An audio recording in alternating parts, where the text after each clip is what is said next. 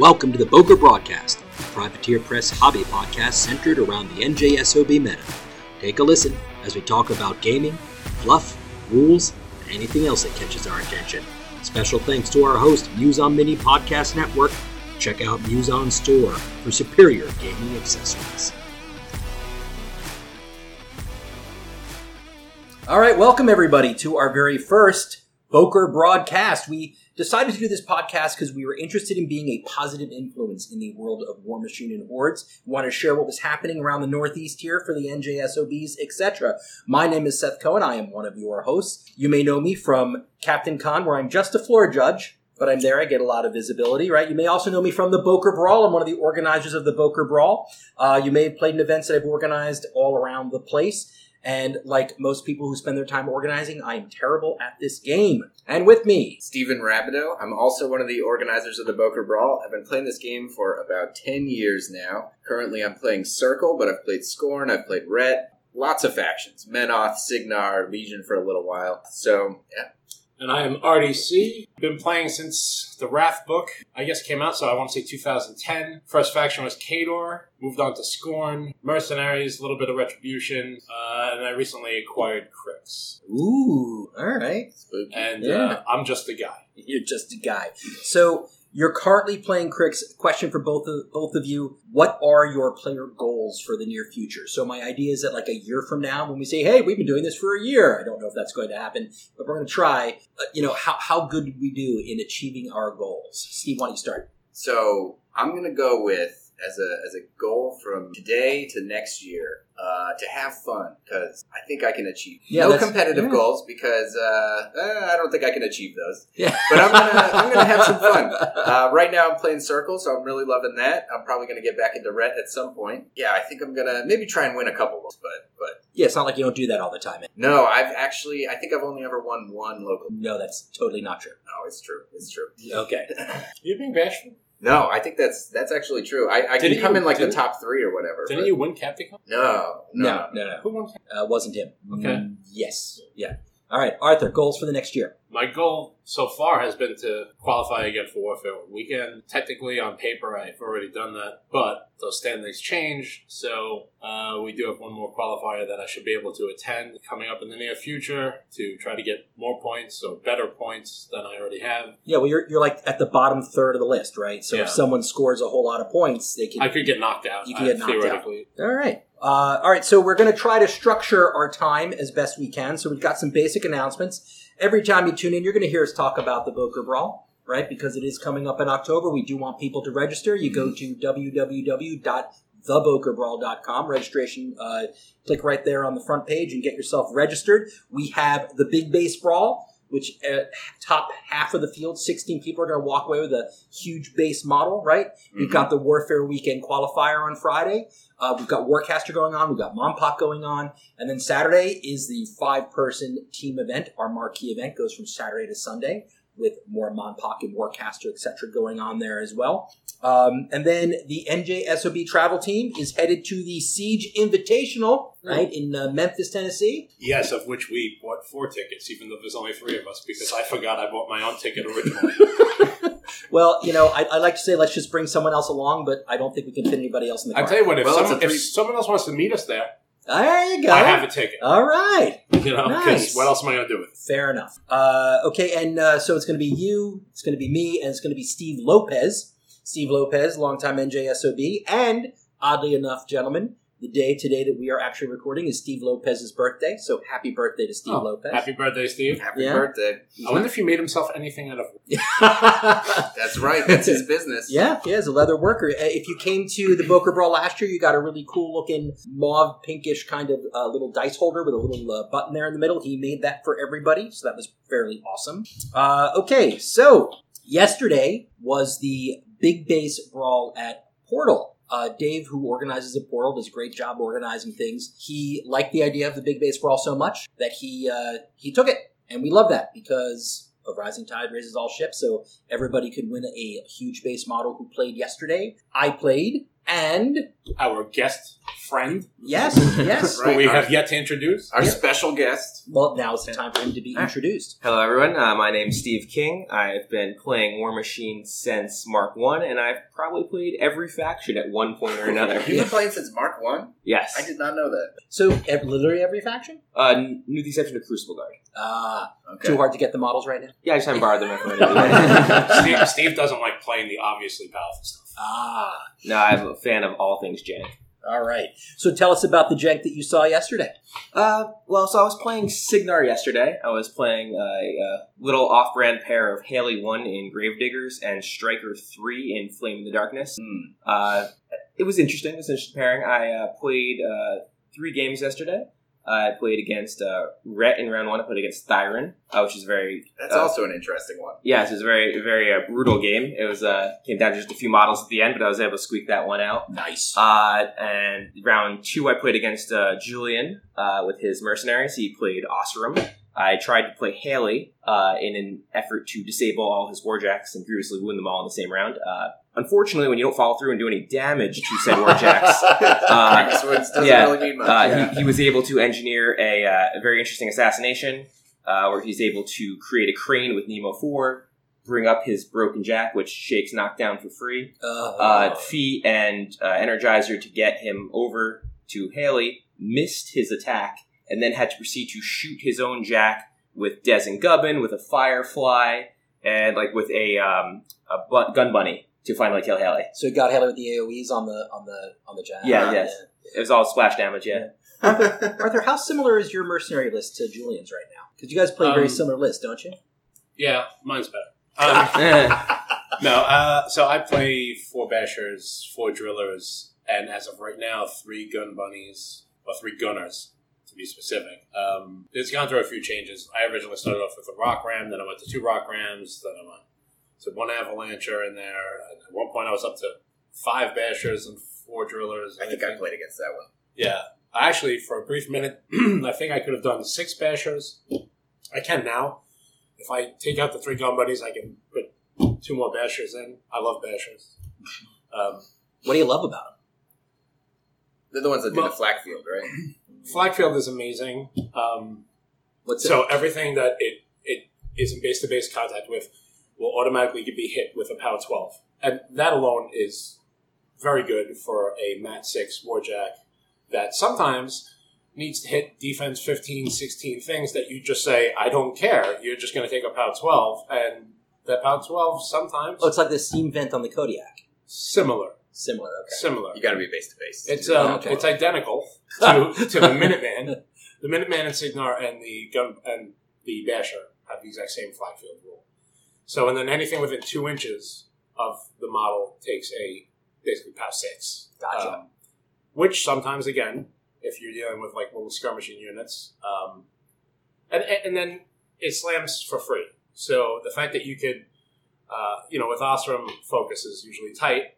So the fact that you can say, hey, I'm going to slam, and I can even boost the slam for, to hit, and hopefully you can slam into make that model slam into another base of equal size, and then it gets boosted damage roll, and then you could grand slam so you could follow up, and then you could potentially flag field. You have a lot of freedom with flag field. I could do it as soon as I end my movement. I could do it as more or less before I attack.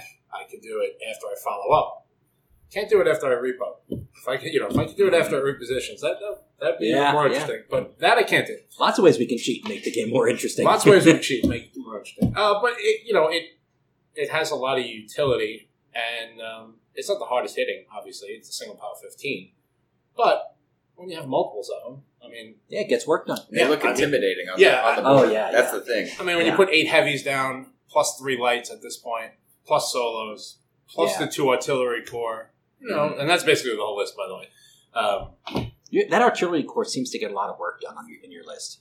I've lost to it so many times. It does. 5 for effect is great. Yeah.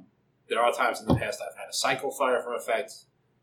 Very expensive to do, but if it does enough work for you that turn, right? Sometimes, it just happens. Yeah. My favorite thing in the world is when my opponent, of course, has a huge base on the other side of the table, because then the gunner just gives them siege weapon. And what I typically do is fire for effect on one, siege weapon on the other, so they're both rolling 4 dice damage. Nice. So it should be noted that Julian ended up winning the event for the day. He did, yes. Yeah, he's also practicing for WTC, so he was taking no prisoners yesterday. He was a great help to my strength of schedule. But now he's running in the regulars still, I believe, right? So he still has Nemo 4. He's got Nemo 4. Yeah. So it's a different list, does different things. Right. Shoots harder, certainly. Yes. Shoots more. Yeah. Shoots harder, but like when we get paired together, he usually doesn't want to drop that list into me because when I feed on my whole army. When he feeds on half. Right. All right, so let's get back to your experience there. Sure. So after my loss to Julian, I was paired into Port a local Dave, who's playing Menoth. Now, because we had an odd number and the way the pairings worked out, Dave was undefeated at this point. I had 1 loss myself, so I was the pair up. Now, there was only 3 undefeated players at this point, so if I won this game, the tournament would end a round early. So I had some fans rooting for me. Yeah. Now, Bet you did. Yeah. Dave was playing a particularly interesting list that I had spoken to him about at the last tournament that he was interested in building, and he finally had built and put on the table. This time he was playing High Reclaimer. The gist of the list is that he's taking Sam McHorn and the Devil Dogs with an Attendant Priest as his merc choice, and then he is taking a Vessel of Judgment. And the whole trick is that as soon as you kill a Devil Dog, he will use the Doors of Judgment on that said Devil Dog. The Devil Dog will then advance immune to free strikes and throw their net, which is a 3-inch AoE, which does not need to directly hit to knock you down, turns out, to knock down a model that has not activated yet on your turn. Oh, so you're knocked down on your own turn, yes, and you're not getting back up because that's the rule, and you can still activate, but you're really limited as to what you can do. More or less do nothing. You're doing nothing. Yes. Right. So if it's anything but like a Warcaster or a Warlock, there's essentially nothing you can do. Right. You can give an order though, right? You can still give orders. I don't believe so. It doesn't say under orders. It doesn't say under knockdown that you can't give orders. That's something worth checking in the But rulebook for sure. it would limit your coherency range. Yes. Right, exactly. Yeah. So even if you could charge, you'd have to make sure you don't charge on a command, which you almost certainly would. Do you even stand up? No, you can't stand up. Not on your own turn. You cannot stand up. So specifically, you can't stand up on the turn you were knocked down. Right. So you activate, still in that turn, activate and just do nothing. basically. Obviously, So imagine that's your caster. Yes, and that's how he won his previous 2 games, is he had knocked down a caster with this trick and just time walked their army for a turn. Wow. And because it's the AoE, you don't need to directly hit. Correct, yes. That's big. That's big. Yes. He's a neat guy. He's been playing for like a year, and he has done that typical you don't win your first 50 games thing, but he's still just as enthusiastic and just as invested in the game, right? It's nice to see, right? It's Yeah. Well, and to be fair, like Menoth is still Menoth doesn't have any tricks. It doesn't have any frills per se. I mean, it has some. Everything is defensively usually oriented, but the stats are still pretty solid. And I don't know of any unit in Menoth that doesn't hit like a truck. yeah. Right. So they always will do work when they get there. You can only keep so many at bay, and there's more big guns in the meta right now, so you don't see like units of long gunners that would kill off their troops. So and he's also playing High Reclaimer as well. Oh, so if you kill them all, he just brings them right back and tries it again. and then he could put out a pretty good cloud wall, and which is not maybe super meta relevant these days, so people are not preparing for it. I'm trying to think, where was I? Oh, when I went up to the Northeast Rumble, East Coast Rumble, Northeast Rumble. Yeah, I played against High Reclaimer, and I killed 4 Incinerators and didn't really bother trying to kill the 5th. Thinking it was no big deal. I got him down to 1-man unit. Like, who cares? And then it was High Reclaimer. And he's like, "Hi, I'm going to feed and bring them all back." And I was like, "Oh, he does medium bases too." Do they come back at full? Yeah, I didn't know that either. Right. So man. I was like, I have to kill all of these guys again? Like, this sucks. Wow. Okay. Yeah. So you won that game? It was a very cool trick. Yes, I had Legion of Lost Souls, which has I was playing Striker 3 into this. Okay. So I had they have an RFP feature, which prevents him from using the Doors of Judgment on them. So remove from play. Yes. Right. So I was able to whittle down the unit a little bit. I kept Striker safely cowering behind a forest, so he would not suffer the dreaded knockdown. And eventually I was able to sneak him out through the forest and use Arcane Bolt on the Attendant Priest to finish him, which removed their ability to be faction to Menoth and stopped the whole trick entirely. Nice. And just grounded out on Cenari from there. All right. Yeah.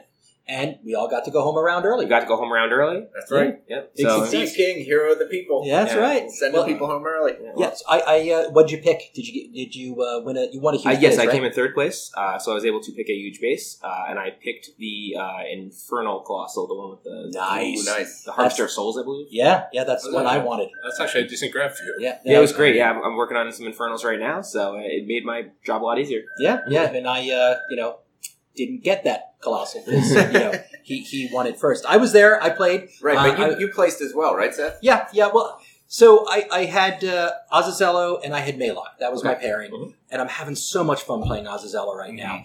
And I'm finding that Azazello wins in two conditions. He's either assassinating or you're winning on scenario.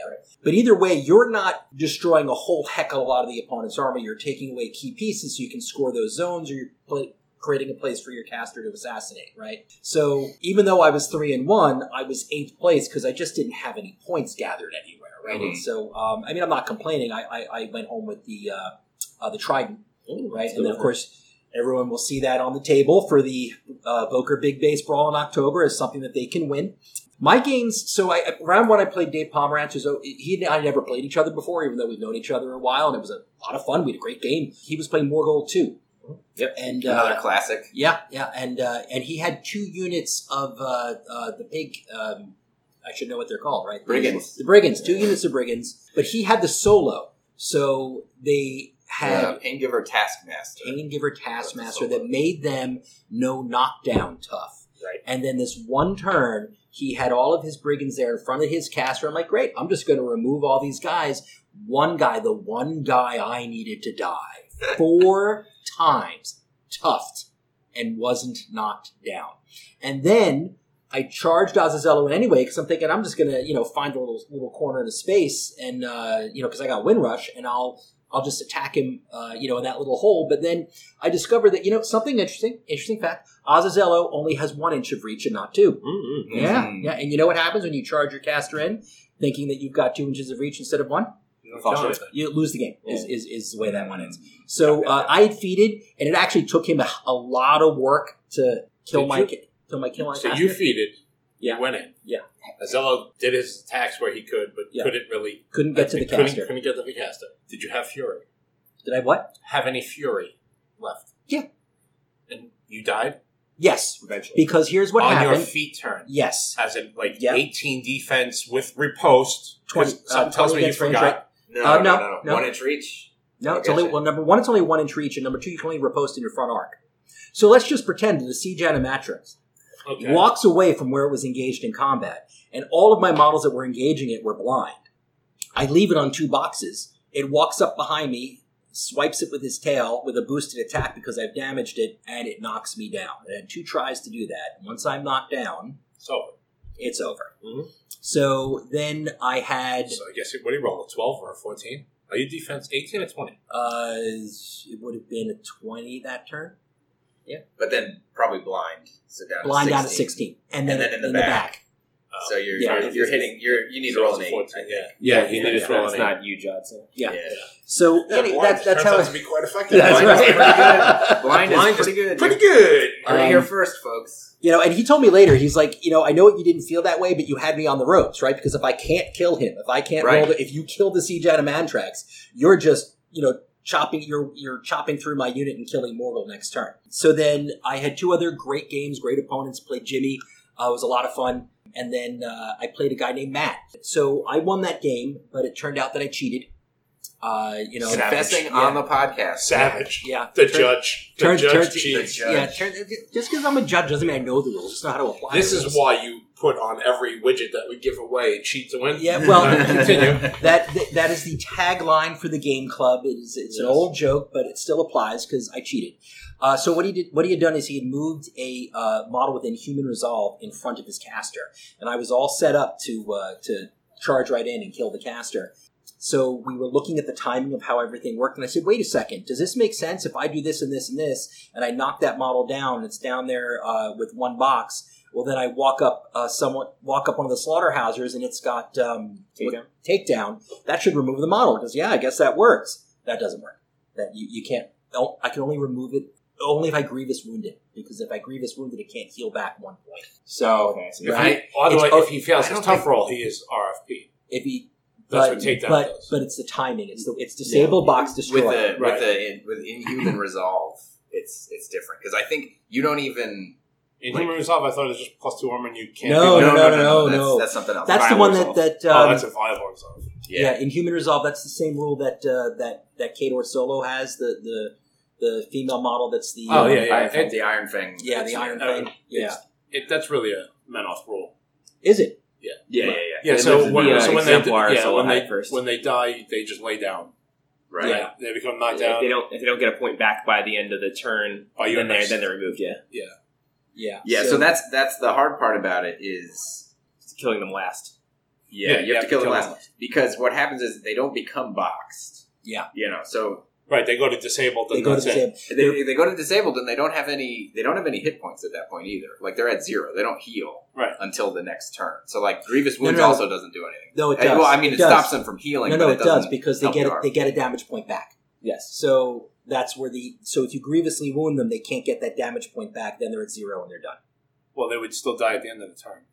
No, but they die before then because. Doesn't it say that? All right, so I think it's transition right into the rules corner right now. I think we're going to transition into the judge's corner, and we're going to do a real live. All right, so look. So here's when this model is disabled. Wait! Before you do that, Seth. Okay. So so Seth, myself, Steve Rabideau, Steve King, we've all been judges at multiple tournaments. Seth, I would say maybe the most, except Steve King has been doing it for a long time. So he may have me on longevity. Seth has done definitely much larger events than I've done. Right. So Seth, what's like step one? You walk up to the table. Like, what's step one of the judging process? Someone calls judge and tell them to pause their clock. Right. You walk over. What's the problem? What's the issue? Because the role of the judge is not to know all of the rules or have them memorized. And, Mr. King, you jump in here if you think you've got a different philosophy or whatever. I'll play the game. Yeah, it's true. Apparently that's come up. Yeah. We can talk about that in a second. So, it's not to be right all the time. It's to help the players reach resolution. And I essentially did at that game what I would do if I walked up to the table. I said, let's read the rules, right? Let's read the rules. Step one, read the whole rule. Yeah. Yep. And then, work out the timing and whatever. And because I was there playing, when I'm there playing, I'm not really in judge mode. I'm in Seth mode. I'm playing the game, right? So I made a mistake into the disabled box destroyed process. And that's one of the best things about War Machine is that the timing index is so many steps. It's very specific. There's a lot of strange interactions in this game, but there is, if you look carefully, there is always an answer. Yes. There's 9 steps to killing a model, and in the game it takes 3 seconds, but you go through all those steps on the way to the process, and all the timings do work out. Yeah, I will say as a side note, I do think that the disabled box destroyed. Of like when a model, like you check its last hitbox, it becomes disabled. And then if nothing else happens, it moves to box. And then if nothing else happens, it moves to destroyed. Right. Is like the most brilliant design. Yeah. Because there are so many rules where it's like, okay, this happens upon quote unquote death. Yeah. And it's like, okay, so what does that actually mean? When did it actually When did it actually happen? Like these rules, when do they trigger? Who goes first? It's all answered by disabled. Box destroyed. What's the name of that model? Does anyone know the Menoth model that has Inhuman? So there's 2. There's the Exemplar Warder, and then the Exemplar. It was the Warder. The one with the shield. Yeah, the Exemplar Knight's Exemplar Seneschal. Yeah, he's the original. But then the Warder. So it says when this model is disabled, it becomes knocked down instead of becoming boxed, and its activation immediately ends. While this model is disabled, it cannot activate. If this model is disabled at the beginning of your maintenance phase, it is destroyed. I'm missing the key point here. So the healing is the first sentence of the rule, which you skipped, which is interesting because you gotta read the whole rules. Yes, when a living friendly faction model in this model's command range is destroyed by an enemy attack, after the attack is resolved, this model can remove 1 damage point. So the thing here is that when other models around it are killed, it heals just all the time. Right. But the more interesting thing is when it itself is disabled for the first time, it does not get boxed. It just falls down and stays there. You're correct. It actually never goes to box. It literally because if you follow it does not go to box. Let's assume it's the last model that I bring to 0 health, and so it falls down and it gets disabled. Then on the following, I believe it's control or maintenance phase. It's if it has no life, it goes straight to destroyed. It actually can never be boxed. Yeah, and you know what? You're right. So I'm not. So I'm not even correct about grievous wounds. Right. I'm not even correct about grievous wounds. So grievous would prevent it from healing the wounds after the fact. So that means it's guaranteed to be destroyed in its opponent's next main. So grievous wounds is a good tool against it. Because that means it's not coming back to haunt you another turn. Right. But it still stays on the table. Exactly. Until your next mate. Still contest that zone. It's one of the best contesting models in the game by virtue of unless you can RFP it, which there are things that RFP on hit. So like consume is a rule that RFPs small base models on hit. So that would just get rid of Hyperion's gun? Hyperion's gun. I believe that the snake... A couple of the snakes crit Darius are... Anything with Swamp Troll, I think, has crit consume. Anything with Drag Below? Drag Below, yes. That's as long as... Drag Below might trigger undisabled or something. You have to kill him. Yeah. All right, so... And it's funny because... Well, if it's undisabled, that's fine. That's true. That's true. If it's undisabled, if it's on box, then no. But this brings up an interesting point, right? This is... all right, so... The rule is wrong. I shouldn't have won that game, but the whole tournament was over. I mean, I didn't want to sit there and list out the different ways I could have played the turn differently and won the game anyway. Of course, I apologized, and Matt was totally cool about it. But look, when you're judging, these things happen, right? So let's pretend I was a judge and I got it wrong. It's a complicated rule, right? It really is. As a matter of fact, I remember when this model first came out, I volunteered to judge at the Southern Ontario Open. Mm-hmm. And this was when I was first trying to get my judging chops down. And someone called me over for that rule. There was another player there who I knew that rule inside and out, and a question came up about that rule. So I said, all right, I paused that other guy's clock and said, work us through this rule. And he did. But, again, that's a sophomore judge mistake. You have to be the one to make the call. You can't let players run your events, right? You have to make your calls. And sometimes you're going to be wrong. Yep. And because, and Steve, correct me if I'm wrong here, yes. But one of the other goals of the judge is you got to keep the game moving. Correct, yes. That's absolutely the whole point of the judge is to make sure everybody ends within the round time, so you can keep the whole tournament moving. Nobody wants to be there till 9 o'clock at night because you're looking for a Rada that somebody claims they saw online once. Right. We're not doing that. I mean, I'd like to say I can certainly say by this point, I don't make those types of mistakes often anymore when I'm judging. When I'm playing, I make them all the time. Knowing the rules when you're playing versus knowing the rules when you're judging, right, are completely different. Absolutely. Like the third-party difference. Yeah. The third-party distance makes a huge difference. Well, you're also not emotionally invested, right? My goal when I'm walking over as a judge is to keep the game moving and to make sure everyone's, following rules and, having a good time as well. When I'm playing the game, I want to win the game.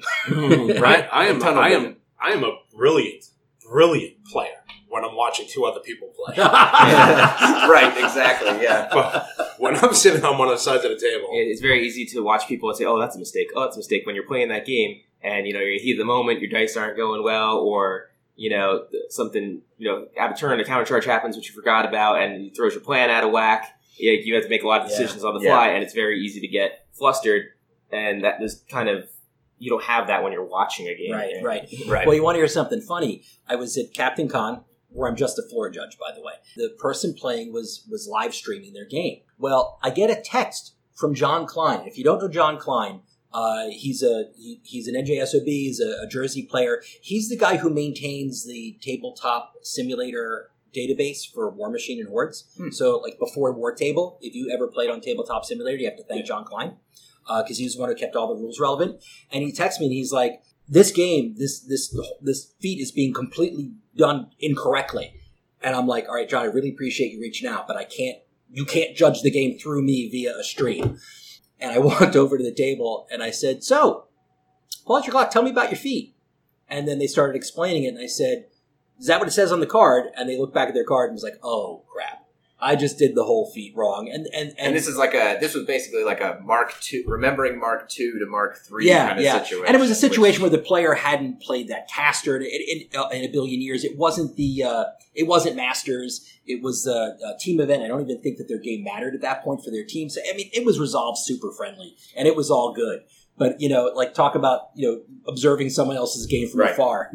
Get this random text. Hey, Seth, go fix that game. Because they messed the whole thing up. And that's an interesting point of judging is when you're observing a table, not necessarily called over, because sometimes you're just walking around watching games, and you see something wrong happen, what is your philosophy with intervention? What's yours? So in my case, if I see something that I know to be clearly wrong, I will ask them to stop and be like, hey, just so you know, this is not how that works.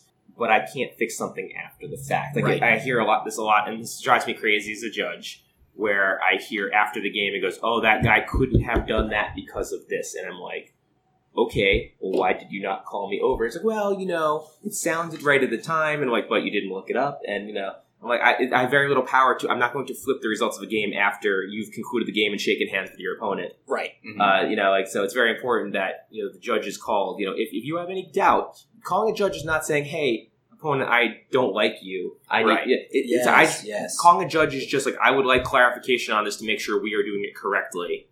That's why we're there. We're not there to create antagonisms between the players. Right, exactly. And that's something that I think is worth remembering as a judge, is like a good philosophy there is, keeping things moving, keeping things clean between the players, and making sure that everybody's having a good time, and then at the end of the game, they're not angry at each other. Yes. I would much rather them be like a little bit annoyed, at least one of the players is annoyed with me as the judge having gotten a rule call wrong, than them, having a fight between the players. Like, to me, it's much more about like the coherency of the group, like, we're all trying to have fun here, and if I make a mistake and as a judge, I make a mistake and you're upset with my judge call, it's like, okay, well, we could deal with that. Come talk to me afterwards. We'll figure out who was right, who was wrong. I will give you one example of a time where I did not intervene. Now, there was a scenario back in the day, this is Mark II tournament, where you set 2 flags in a center table and offset from each of those flags towards each player's respective side. There was an objective contesting, their quote-unquote flag. Mm-hmm. Right. Now, 2 players had misread the design packet. They didn't understand the shapes, and had set the objectives up in the center table and had offset flags. I walked over past this game. About turn 3, I realized that they had done the scenario incorrectly. But the models, they already had models on the flags. They had already destroyed one of the objectives. The game was what we call an irrevocable game state. I could not fix what had already happened. So they played a new and unique scenario that nobody else was playing that day. And we just had to leave it alone because know what, I disagree with that. This is what I would have done because I've had this happen before. I strongly believe that everybody has to be playing the same game, right? You can't be playing a special game. Everyone has to be playing the same game, the same scenario, the same conditions, right? Okay. This is the same philosophy when we're talking about clocks, but we're not talking about clocks today. So they, as the players, messed that up themselves, right? You didn't set that table up for them, right? Okay, so the players messed that up for themselves. Guys, you're not playing the same game the rest of us are. I now have to reset this scenario. So you're playing the same game everybody else is, and I'm sorry if your models are all out of whack. But, you don't know, everyone's not playing the same game anymore. You can't do that. But how do you do that, Seth? Because if one of the objectives has been destroyed already, because all the models, like, I walked to the exact distance I need to shoot that objective. Mm-hmm. And now that objective is now back here, and the model I had in the flag has to be relocated because there's an objective that's now larger than the model that's touching the flag, and I have to use the model release disturbance to move the model. Yeah, I mean, you're going to come up to a game, we'll say on turn 2, turn 3, and you'll be like, oh, by the way, I have to swap the flags and objectives around. Yeah, because you messed it up. No, you let them play it. The left and right. That's a very synergy, rough call. Is that what it's called? Yeah. These days, you mean split decision? Split decision. Like, okay, but we're not talking about we're not talking about a symmetrical flop. We're talking about a change of the scenario the way it was designed. Mm-hmm. That's like accidentally putting an extra flag in a scenario, and then one side being able to score because I happen to take more solos than you did, and you have models to contest it. I think I understand that hard line, you're correct. But they're both playing the same game. At least both players are. Sure, they're not playing the same game as the rest of the field, which I know is your main point. But they're at least playing an even game as far as that's how they started. They moved their models in accordance to what they believe the flags and objectives were or where they are. I think you got to let that one go. All right. It's a tough decision, but I think the reason I made the call the way I did was in the interest of moving the tournament along. I could not have them play an extra hour to reset their entire game. And that's the last point that I'm going to make because we are 5 minutes over here in our inaugural podcast. Here's the last point I'm going to make because also the responsibility of the judge is, to keep the game moving, to make a decision to keep the tournament going, and whatever that judge decides is going to be legal and true.